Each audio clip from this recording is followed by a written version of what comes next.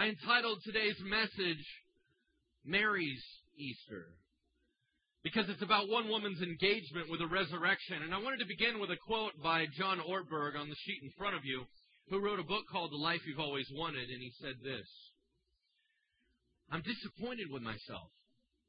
I'm disappointed not so much with particular things I've done as with aspects of who I've become. I have a nagging sense that all is not as it should be. Where does this disappointment come from? My failure to be the person God had in mind when He created me. Now listen, I don't know if you're necessarily disappointed in stuff you've done. As a matter of fact, you may sit here and feel like a really, really good person. You're thinking, I haven't done all that bad stuff. I've always loved my kids. I've sacrificed. I've worked hard. I'm a good guy. I'm a good lady. I don't really have too many things that I'm super disappointed about or I regret. But yet there's still a nagging sense in your soul that this life cannot just be about what it's been about. There's got to be something more than this. It can't be just about going to work every day, coming home. It can't just be about shopping for groceries. It can't be about the mundane. There's got to be something deeper, because when God made me, He made me for a particular reason. And He made me that He might express Himself through me into the world. Now, if that has ever been your cry, today's message is certainly for you. And we begin with a quote by Charlie Peacock, who wrote a book called New Way to Be Human. He said very simply this: 2,000 years ago, in a last attempt at reconciliation, God sent His Son, Jesus, to earth. He entered into the fleshy side of the God-human story, and He let people know that the time had arrived for something entirely new. God's old way of interacting with creation was over, and a new way had begun in Jesus. Today's Easter story is going to be taught through the eyes of one woman, Mary Magdalene. Now, next to Jesus and Peter, Mary has had more garbage written about her in history than anybody else. This lady has gotten a bad reputation and a complete misrepresentation for thousands of years. Can you imagine having a poor reputation while you're living and it got worse when you died? As a matter of fact, this lady has been hearkened as the epitome of sinners that need repentance. Now, it's true that Jesus hung out with sinners. That was His general crew, was the idea of people that had horrible pasts and were wrestling through a horrible present. That was Jesus' people. But this woman wasn't the prostitute she's explained to be. As a matter of fact, throughout history, if you search artwork, religious artwork, especially through the Renaissance period, you'll notice something about Mary Magdalene. She is always shown as the one woman whose hair is uncovered. She will be known as the woman with long hair and unkept. It's not pinned up. It's always loose and flowing. Why? Because the long hair in that day and age was scandal. It talked about being sexually loose. Many times it suggested her as a prostitute. Times would be revealed that she would be painted with red hair because red symbolized wickedness and sin. But did she deserve all that? For 1,500 years, the Catholic Church referred to her as Mary the Penitent, and she was pictured as falling before God's feet as the worst sinner of all. And that if anyone had sin in their life, they could look up at Mary Magdalene and realize they could be forgiven. But did she deserve that stuff? The answer is actually no. It's a complete misrepresentation. So where in the world did this stuff come from? If everyone's believed this for so many years, how did this stuff begin? Well, it kind of begins in an innocent way and also in a way where it was just garbage. Well, first of all, you guys have to understand something. She is confused with many, many characters in Scripture. And if you've read the Bible for any length of time, do you not agree that it seems that everyone that's a woman in the Bible is named Mary? Anybody ever figure that one out? And then there's Mary, and she hung out with her friend Mary, and they had a kid named Mary. And it was kind of, and all guys are named John, right? It's kind of hard to get everybody focused and organized. As a matter of fact, I was trying to even do a study on who was at the foot of the cross, and all the commentators disagree. Nobody has a clue because of the Mary situation. So she gets confused with a bunch of other ladies in the Bible, and their reputations get attached to her. One of the people that she gets linked to is a woman by the name of Mary of Bethany. Mary of Bethany, her sister was Martha. You guys remember Mary and Martha, and they had a brother named Lazarus. Lazarus was raised from the dead by Jesus. So she's kind of a big character in the Bible. Well, Mary did something unusual. What she did is during Jesus' lifetime, at the end of his ministry, just before he was going to die, she came in and anointed his feet with perfume. Do you remember that story? It's a rather significant story about a woman that was totally sold out to God. She had this very, very, very expensive perfume, and she was able to put it on, and she wept, and she wiped his feet with her tears. Do you remember that story? Well, another lady did that too. You go, well, wait a second.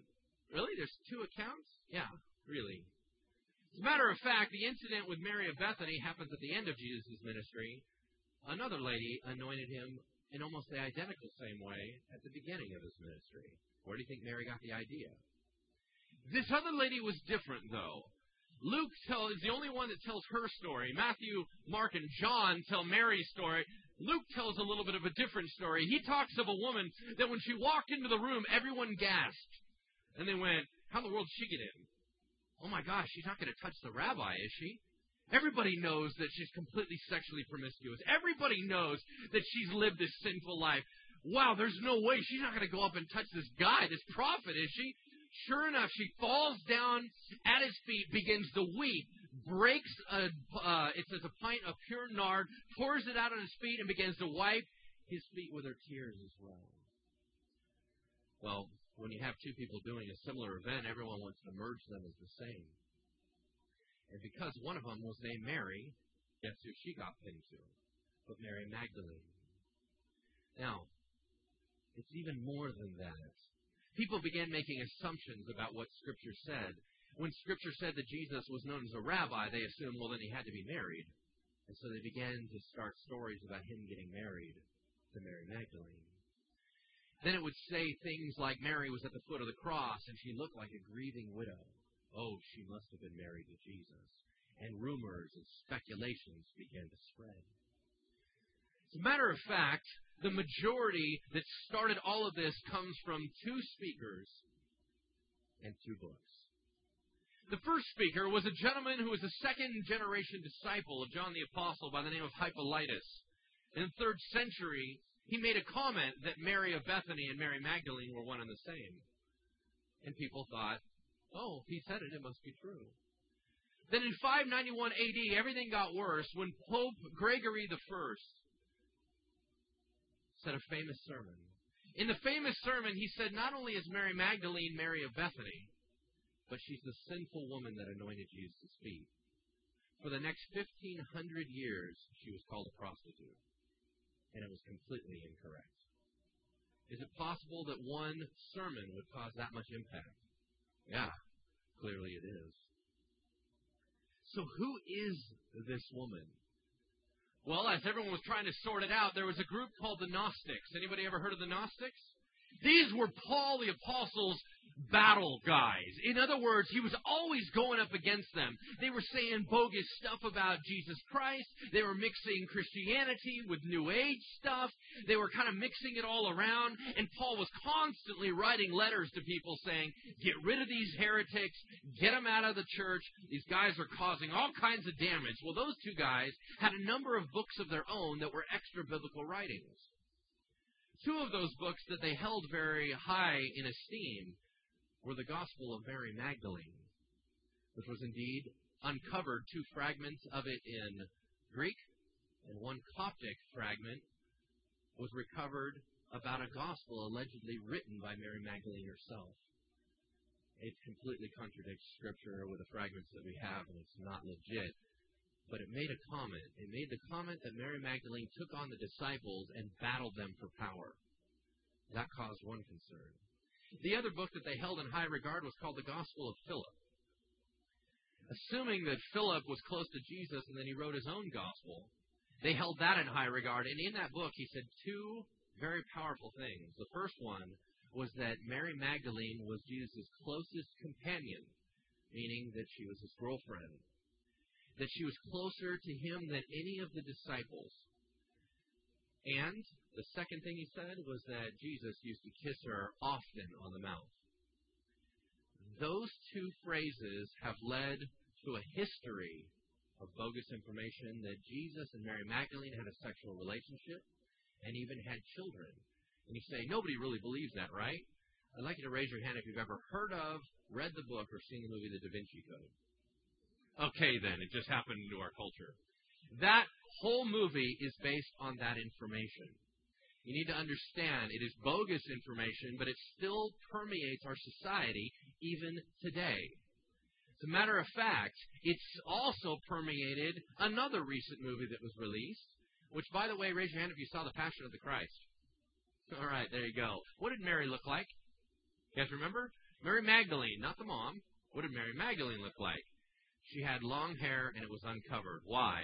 Because she had to have long enough hair to wipe Jesus' feet, because that's who they thought she was. She had her hair unkept because she was known as the sinner or the prostitute. What's fascinating is that within the last 100 years, the Catholic Church reversed its decision on her and said, oops, we're sorry, we messed up. They completely erased all of that, and she's no longer known as Mary the Penitent. That has been removed, and they said that was an error. It's actually not her lifestyle. Kind of late now, don't you think? Here's the bottom line. There was a woman named Mary Magdalene. As a matter of fact, Magdalene comes from where she lived. She lived in a small fishing village near the Sea of Galilee known as Migdal, later to be changed to Magdala. That's why she was known as Magdalene, because they kept getting the Marys confused themselves. So they would say, hey, who are you? Well, I'm Mary. Well, that doesn't help me. Mary from where? Mary from Magdala. Oh, okay, you're Mary Magdalene. And they began to name her that in order to specifically say it was a different lady. This is the woman that I'm about to tell you the Easter story through her eyes. But the only way for you to understand the passion this lady brings, the only way for you to understand the power that Jesus had in her life, the only way for you to understand how she was transformed by this man and she ran to his side at any given point, is to read in the text what is true about her. And we begin in Luke chapter 8. Would you open up your Bibles to Luke chapter 8, verse 1, page 731? Luke chapter 8, verse 1, page 731. Almost all the information we have on Mary Magdalene, and she's mentioned a number of times in Scripture, almost all the information begins at the cross scenario. Prior to that, there's very little written about her. There's only one passage, and it's the passage we're going to read now. Although it is small, it speaks volumes, and we're going to fill in the gaps. It's Luke chapter 8, verse 1, page 731, and what I'm going to do is just read the first two verses, and then we'll pray for the word this morning, and we'll get into the message. It says this: After this, Jesus traveled about from one town and village to another, proclaiming the good news of the kingdom of God. The 12 were with him, and also some women who had been cured of evil spirits and diseases. Who were they? Mary, called Magdalene, from whom 7 demons had come out. Joanna, the wife of Chuza, the manager of Herod's household, and Susanna, and many others. Indeed, Mary Magdalene had been demon-possessed, not by one demon, but by 7. Would you pray with me this morning? Heavenly Father, would you open up our eyes as we look into Scripture, that we might know the truth of the gospel, that we might be transformed on this Easter resurrection day, this day which we remember that you came alive and that you're alive forevermore and that you will return someday to take those that are your own. May you be praised and glorified in everything that we do. And Lord, when we go out and begin to speculate on issues, would you corral our minds that we might try to stick with a little bit more of what we know? And would you let us see your story through the eyes of a remarkable woman that you love dearly. In Jesus' name we pray. Amen. What's it like to be demon-possessed? Surprisingly, perhaps to you, a number of you know exactly what it's like. We have a number of people in our congregation that have come exactly from that scenario. You're not alone. It's not just you. You have been inhabited by demons, and you have been delivered. I've had different works throughout my life with the demonic, and I know that it's real. This woman was possessed. But what does it feel like? I don't know because I never have been, but I've done enough counseling to understand a little bit. But I didn't want to rely on experience. I wanted to rely on Scripture. So I went back and I examined the most obvious 16 stories in Scripture about demon possession. I went through to see if there was anything I could glean out of their story to tell me about Mary's story, and there was a lot. Even though they're all different and all different age ranges, everywhere from small children all the way over to people that are more mature in their life, even though it was both men and women, there are three commonalities that I found throughout all their stories. The first was that demons don't want to be around Jesus. As a matter of fact, when demons came in contact with Jesus, one of the most popular phrases that they said was, "Son of God, what do you have to do with us?" In other words, why are you here? Are you here to torment us? Are you here to cause us problems? Are you here to mess with us? Because we're afraid of you. We don't want anything to do with you. And if the demon doesn't want anything to do with God, and you're the host, what do you think it's going to do to you? But drive you away from Christ. The second thing that is most common in the stories is that they're driven away from other people. Community is broken. They're driven into isolation, and they are largely alone, whether it's because people are afraid of them, whether it's because they're sick, whether it's because they have problems, whether it's because that there's a violence or an aggression issue. For whatever reason, they're constantly driven away from other people, and they live a lonely existence. The third thing is that there's some discomfort involved. Sometimes when a demon was there, someone was mute. Sometimes they were deaf. Sometimes they were blind. Sometimes they were thrown into epileptic seizure fits. Sometimes they had the voices issue. For whatever it was, there was discomfort involved, and they were miserable. But Mary didn't just have one. She had 7. Is 7 worse than 1? Yes. How do I know that? Because of Luke chapter 11. Would you turn with me to Luke chapter 11, verse 24? I don't know how she became demon-possessed. I don't know if she invited it herself or whether it just happened to her. But there's something unusual about having 7 demons. Now, this may just be a coincidence, but perhaps not. After Jesus had cast the demon out of a mute man and the man began to speak, Jesus gave some teaching on the demonic. And he said this: "When an evil spirit comes out of a man, it goes through arid places seeking rest and does not find it. Then it says, 'I will return to the house I left.' When it arrives, it finds the house swept clean and put in order. Then it goes and takes 7 other spirits more wicked than itself, and they go in and live there. And the final condition of that man is worse than the first." Is it a coincidence that Jesus taught on how 7 devils would arrive in someone and Mary had 7? I don't know, maybe. All I know is that 7's worse than 1. What type of life did she lead? Now, this is where we begin to speculate, so you're going to have to imagine with me. If constantly you are reviled as being the odd girl, nobody wants to hang out with you. If you are known to be inhabited by demons and people just get this general heebie-jeebies by hanging out with you, then no guy wants to date you. So you live your life completely alone. You live your life isolated, that even though you may be able to keep down a job, be high-functioning, do all sorts of things, and some people don't know the truth, and you can fool the majority, you still know the dangerous secret that you keep. You know that in your own mind you are not your own. You know that there's constant pulling and tension within your spirit. You know that the depression or the anxiety or whatever may hit will hit with thunderous force. And you'll begin to feel like you're the only one that's going through this. So you begin to withdraw from society. Is that what Mary went through? Can you imagine the rejection? As you listen to Sharon's testimony today, what was the thing that kept coming up over and over and over? What was her greatest fear? But the fear of rejection. Isn't that our greatest fear? Please love me. Please care about me. Please don't reject me. Don't tell me I'm not worth anything. Just tell me I'm okay. But when 7 demons are telling you otherwise, it's hard to believe it. As she goes through her life completely lost and pulled apart from the inside out, she hears of a man. A man that's not just a man, he's a miracle worker. He's not just a miracle worker, but some people have said that he may be the Messiah. Some people call him the Son of God, and he's coming to your town. When he arrives into your town, how do you feel? Part of you is pulled to want to go see him. Maybe he can free me from this pain that I have. But everything else in you is pulling you away. Yet strangely, you're drawn in. But what's he going to do when he sees you? This is a holy man.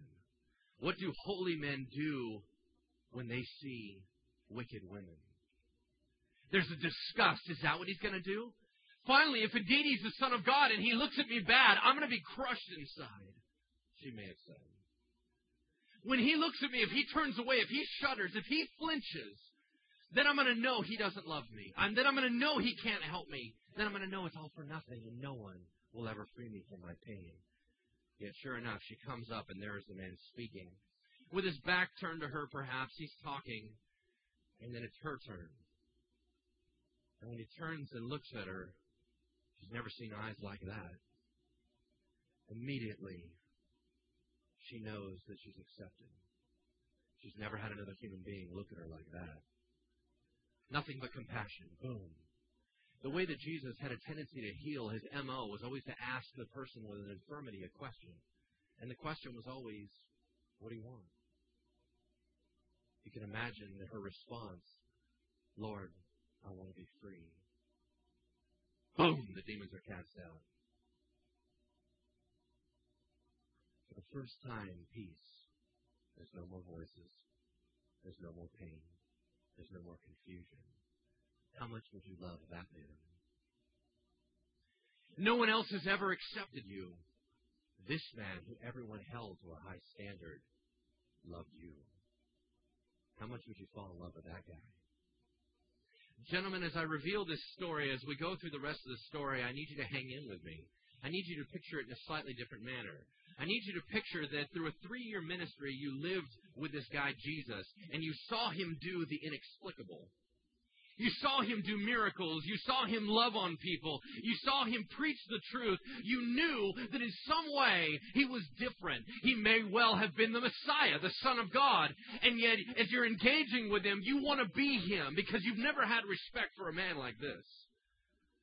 Oh, he's a man of all men that you know, you see this strength within him. And you're enthralled. And you just want to be near him to hear what he's going to say next. Ladies, for you, I'm going to go a different tack.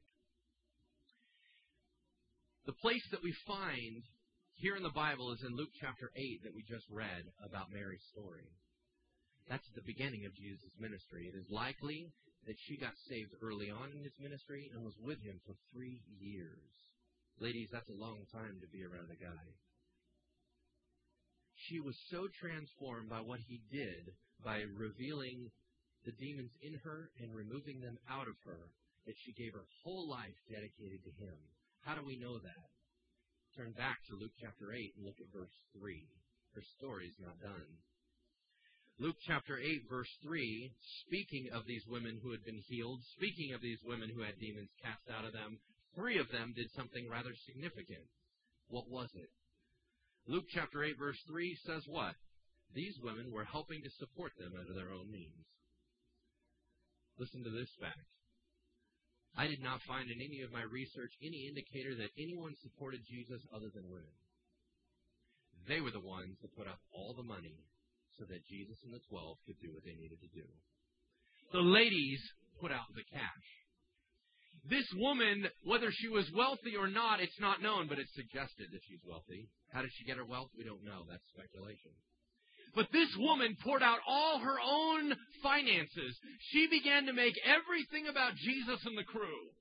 Every dollar that she had, every cent that she had, she would pour out and dole out to make sure they were supported. Because if a man saved her from that, she could never be away from his side. Because she contributed financially to the ministry, you would imagine she was allowed to see certain things that only the inner circle of guys would be able to see. As a matter of fact, there's women that are mentioned right here that later on in the account said that they followed him all the way from Galilee and followed around with him to minister to his needs. The next place we see Mary is on the Via Dolorosa, the walk of the cross. In a portion in Luke, it talks about the fact that there were women that followed him along on that way. If you saw the Passion of the Christ, that's what Mel Gibson was trying to capture, was them chasing after him. Keep trying to catch a look, a glance, as he would walk by. But there's something that happened first. Ladies, as you lived with this man for 3 years, how much would you fall in love with a man that always looked at you and gave you peace? That when you were around him, you felt ultimately safe. You knew that he loved you. You knew that there was no anger towards you. You knew that there was no rejection towards you. You knew that he only had compassion for you. He was not a wimpy man. He was a strong man, a resolute man, that many times you saw him throw over tables and chase people out of the temple. He was afraid of no one. And yet he would be that soft, tender man that the children would run and jump up on his lap, and he'd play with them and talk to them and kiss them on the cheek and let them go and play. How much would you love that man? There's no mention of another man in her life. I would suggest that she was pretty darn dedicated to Jesus. And as you watch this man interact with people around you, and you're astounded on a daily basis, would his heart be with yours? Yeah, I would imagine she loved him with everything that she had. For he who is forgiven much loves much. She had been forgiven much, and she loved much.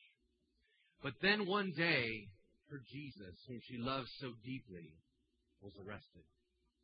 All the guys that should have had his back, all the guys you knew so well, you considered them your own brothers, the guys that should have surrounded him and protect him, bailed out. You have anger towards them? How dare you let my Jesus be taken? I left them in your hands. You guys should have stepped up and done something. Now he's gone. Where did he go? Well, he's on trial. Where? The Sanhedrin. The religious leaders of the time. They're taking care of him right now.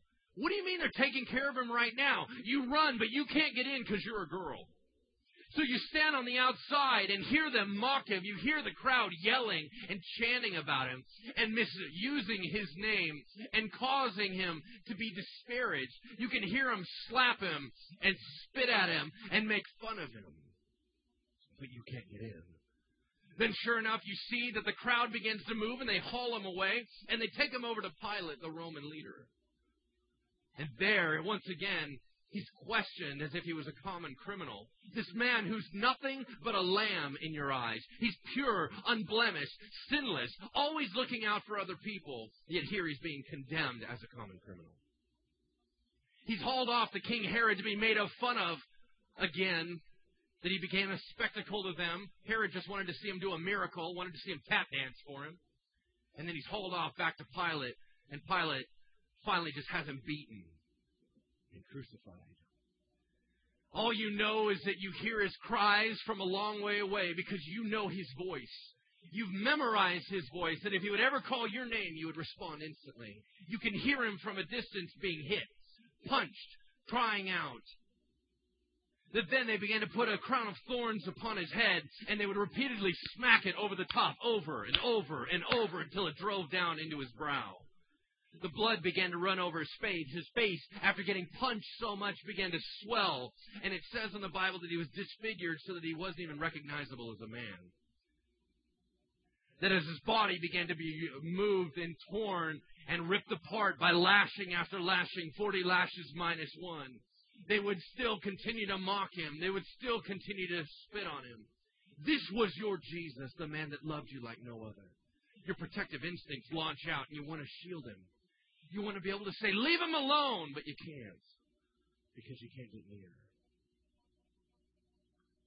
And then he's marched out to a crossbeam.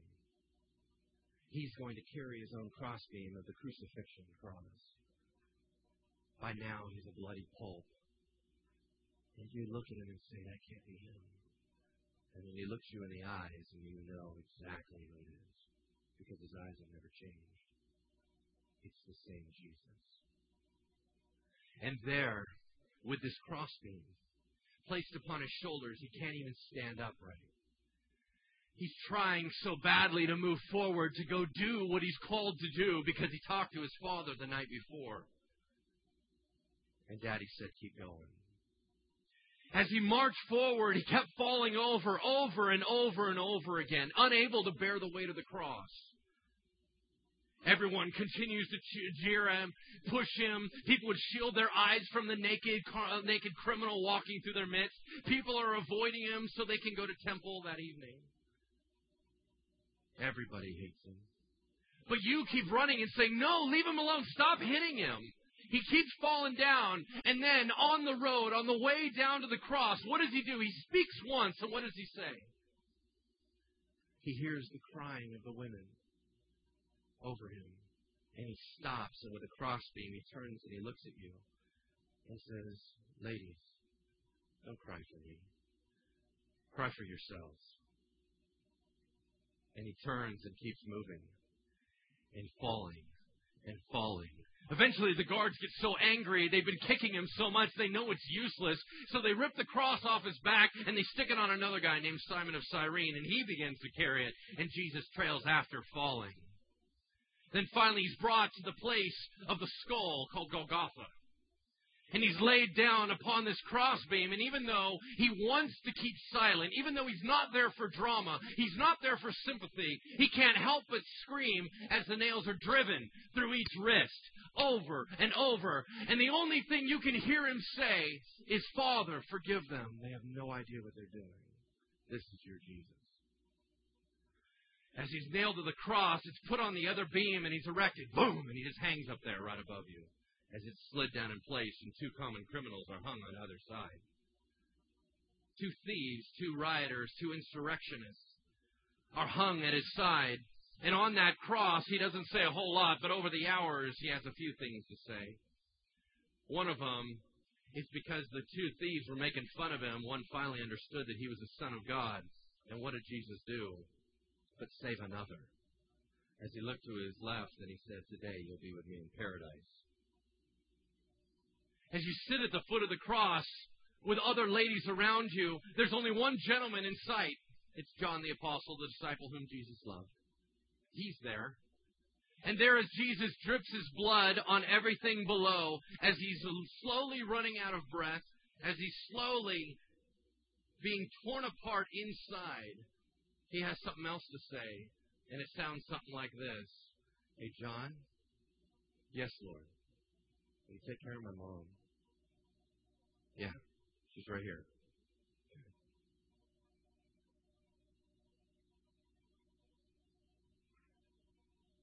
And he hung there for hours.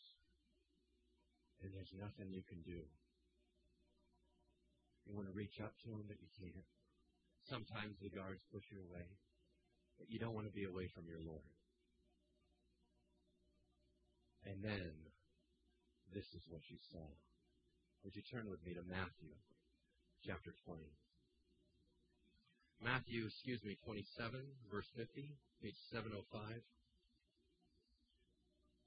Matthew chapter 27, verse 50, page 705.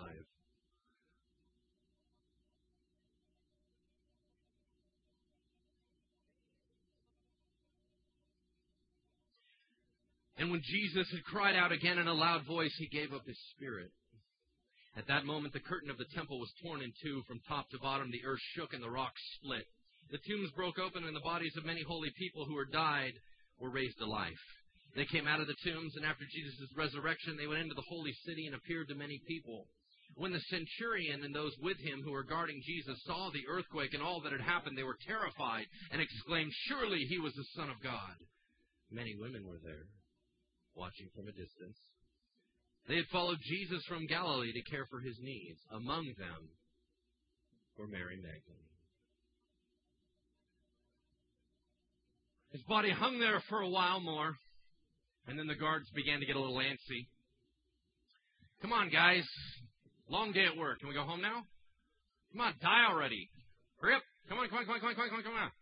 The guys are still alive. As they're hanging on the cross, that's not going to kill them because they still have air.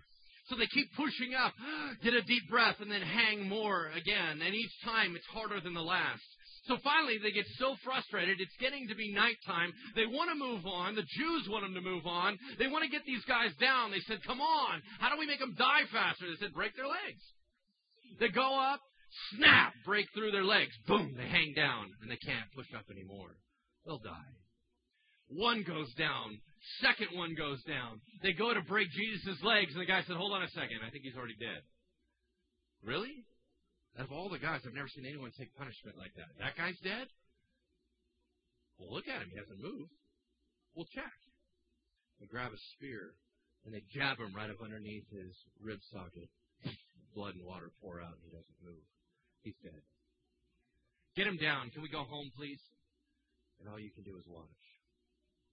They take down your Jesus, the same Jesus who you've cried over, the same Jesus who you've prayed with, the same Jesus who ministered to your needs, not just the devil's, but every need for the last 3 years.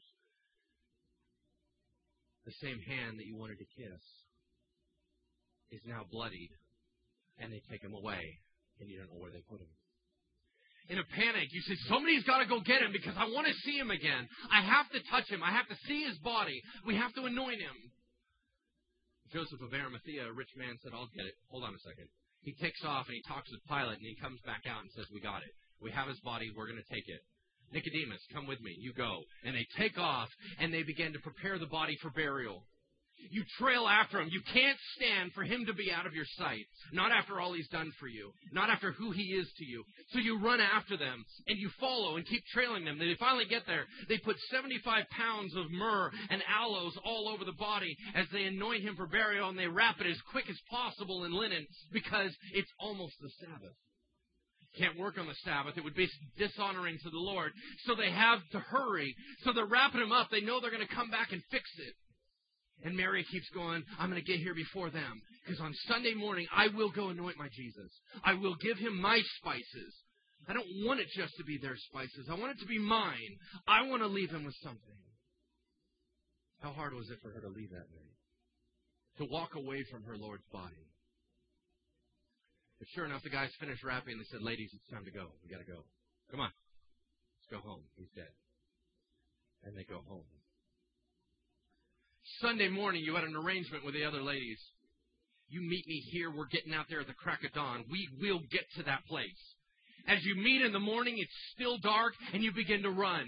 Run with all the spices that you have, gathering up your skirt. You're running as fast as you can to go anoint your Lord. And you only have one thing on your mind. Girls, who's going to move the rock? How are we going to get in there? That's an enormous, huge rock that's rolled over the mouth of that tomb. There's no way we're pushing that thing over. Somebody's got to move the rock. There's an obstacle between me and my Lord, and we have to figure out a way to get it across. But what they didn't know was, meanwhile, Jesus got up earlier than they did. And he rolled away the rock all by himself. He'd already risen. But they didn't know. Whatever obstacle you think is between you and Jesus, let me suggest this. He'll get to it before you do. And it's not hard for him to get it out of the way. Sure enough, they arrive at the tomb. Mary's running faster than the other ladies because she has to be near her Lord. She arrives first. The other girls are trailing behind her, and she stops, frozen in her tracks. What does she see? But a rolled away rock and a seemingly empty tomb. Someone took her Jesus again. In a panic, she stops, does a 180, turns and runs to get Peter and John. Somebody's got to do something. Someone has to fix the situation. The other ladies go on up to the tomb to go check it out. Mary doesn't care. She takes off to go get Peter and John. She lets them know. They come running. Peter and John run as fast as they can. Get there, examine it. Peter's going, I have no idea what's going on. And John is going, I think he said something about raising from the dead. They go back home. Mary is not going anywhere. Not until she solves this problem. And that's where we read our last portion of today. Turn with me to John chapter 20. John chapter 20, verse 10.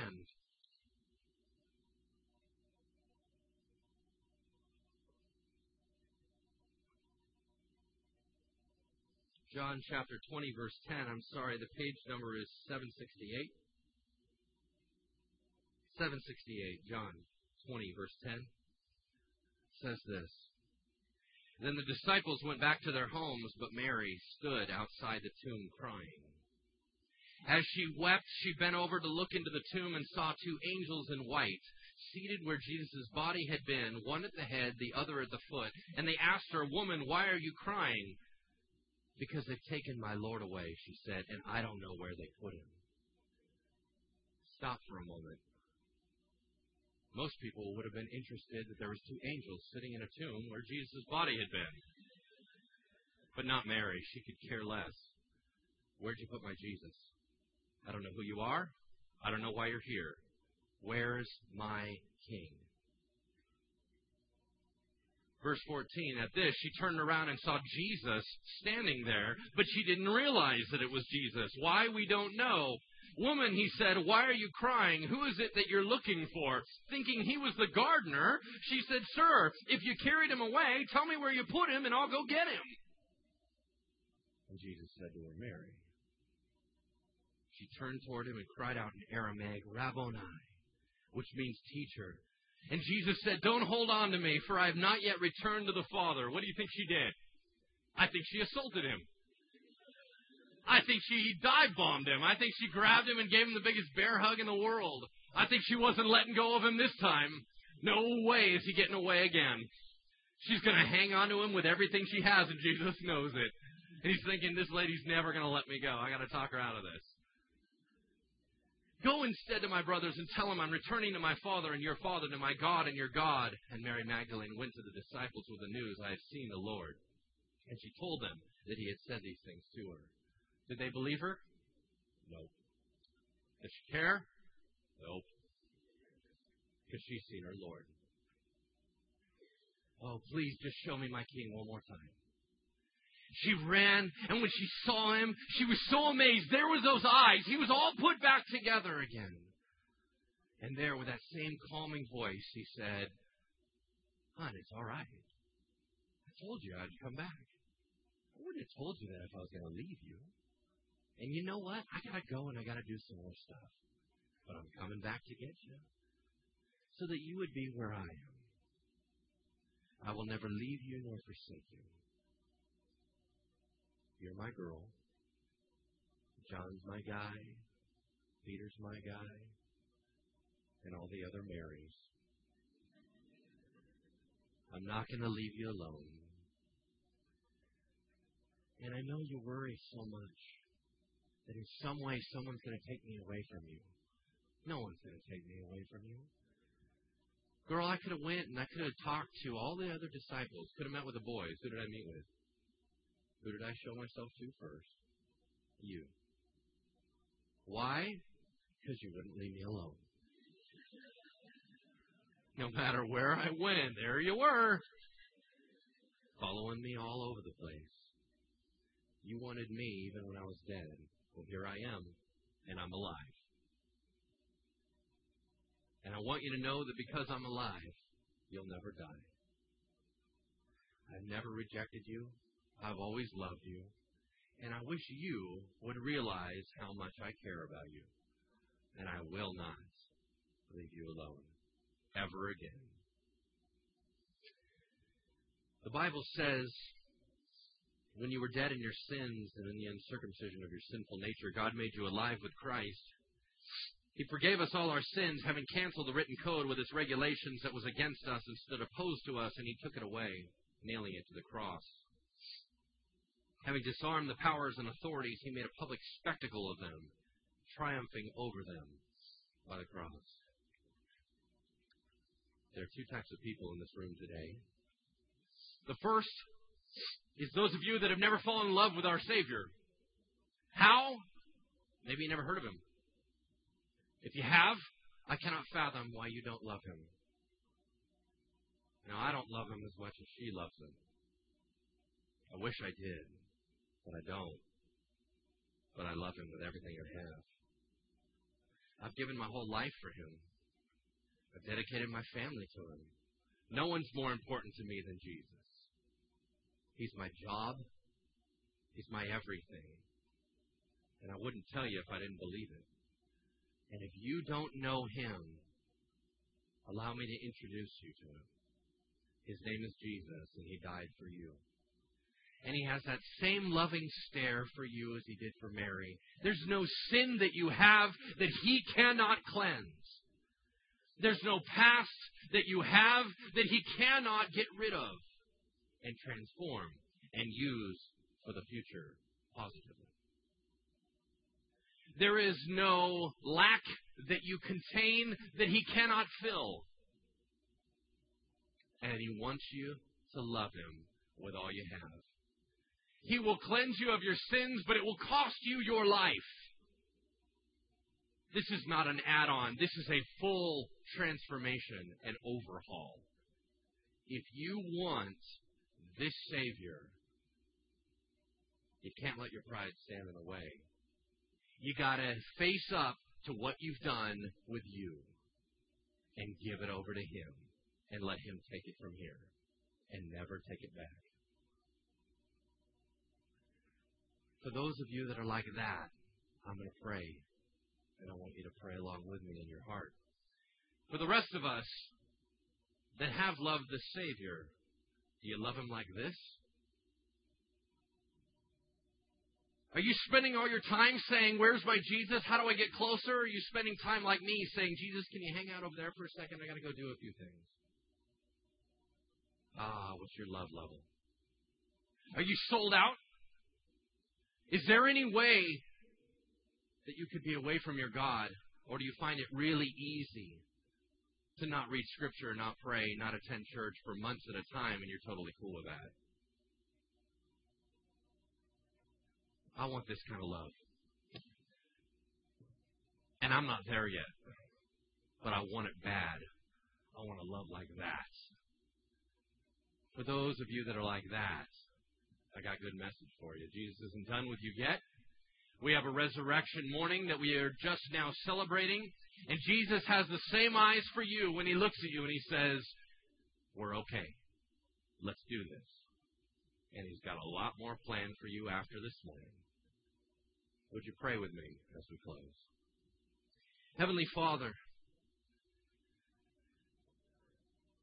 for some of us, we've come in contact with your Son Jesus for the first time, and we willingly lay down our lives.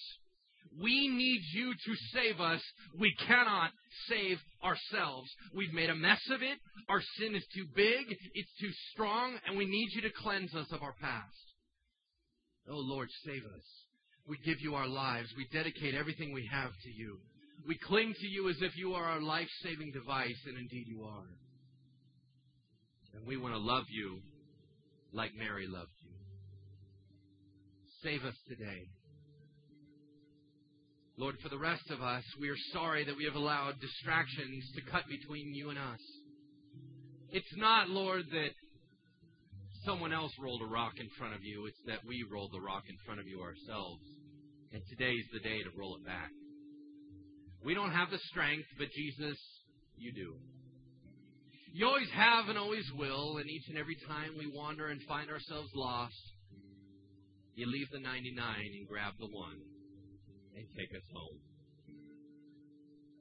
May you be praised and glorified in our hearts, in our speech, in our lives. And may this Easter be filled full of hope, joy, excitement, and future. In Jesus' name we pray. Amen.